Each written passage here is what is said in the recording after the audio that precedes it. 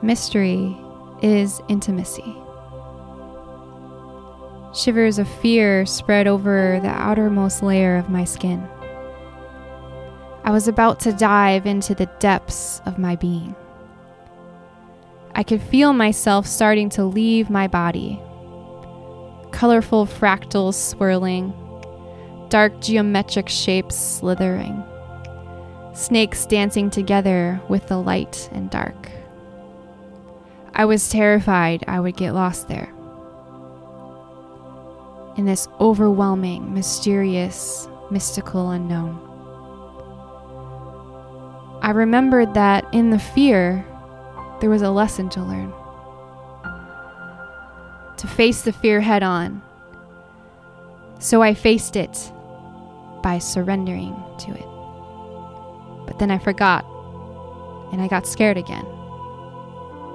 Then I surrendered again and again and again and again. Mother Ayahuasca said, I'm going to show you who you are. In the moments of surrender, it all made sense.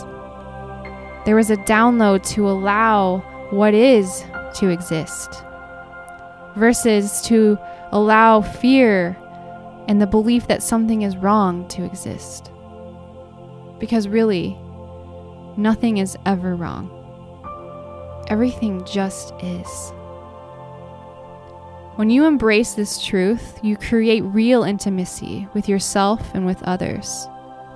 It's a practice, little by little by little, again and again and again, of letting go of the old stories of fear,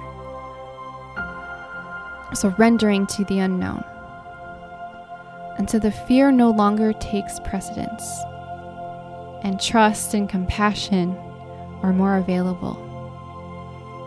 Because acceptance and the allowing of, the not knowing, the uncertainty,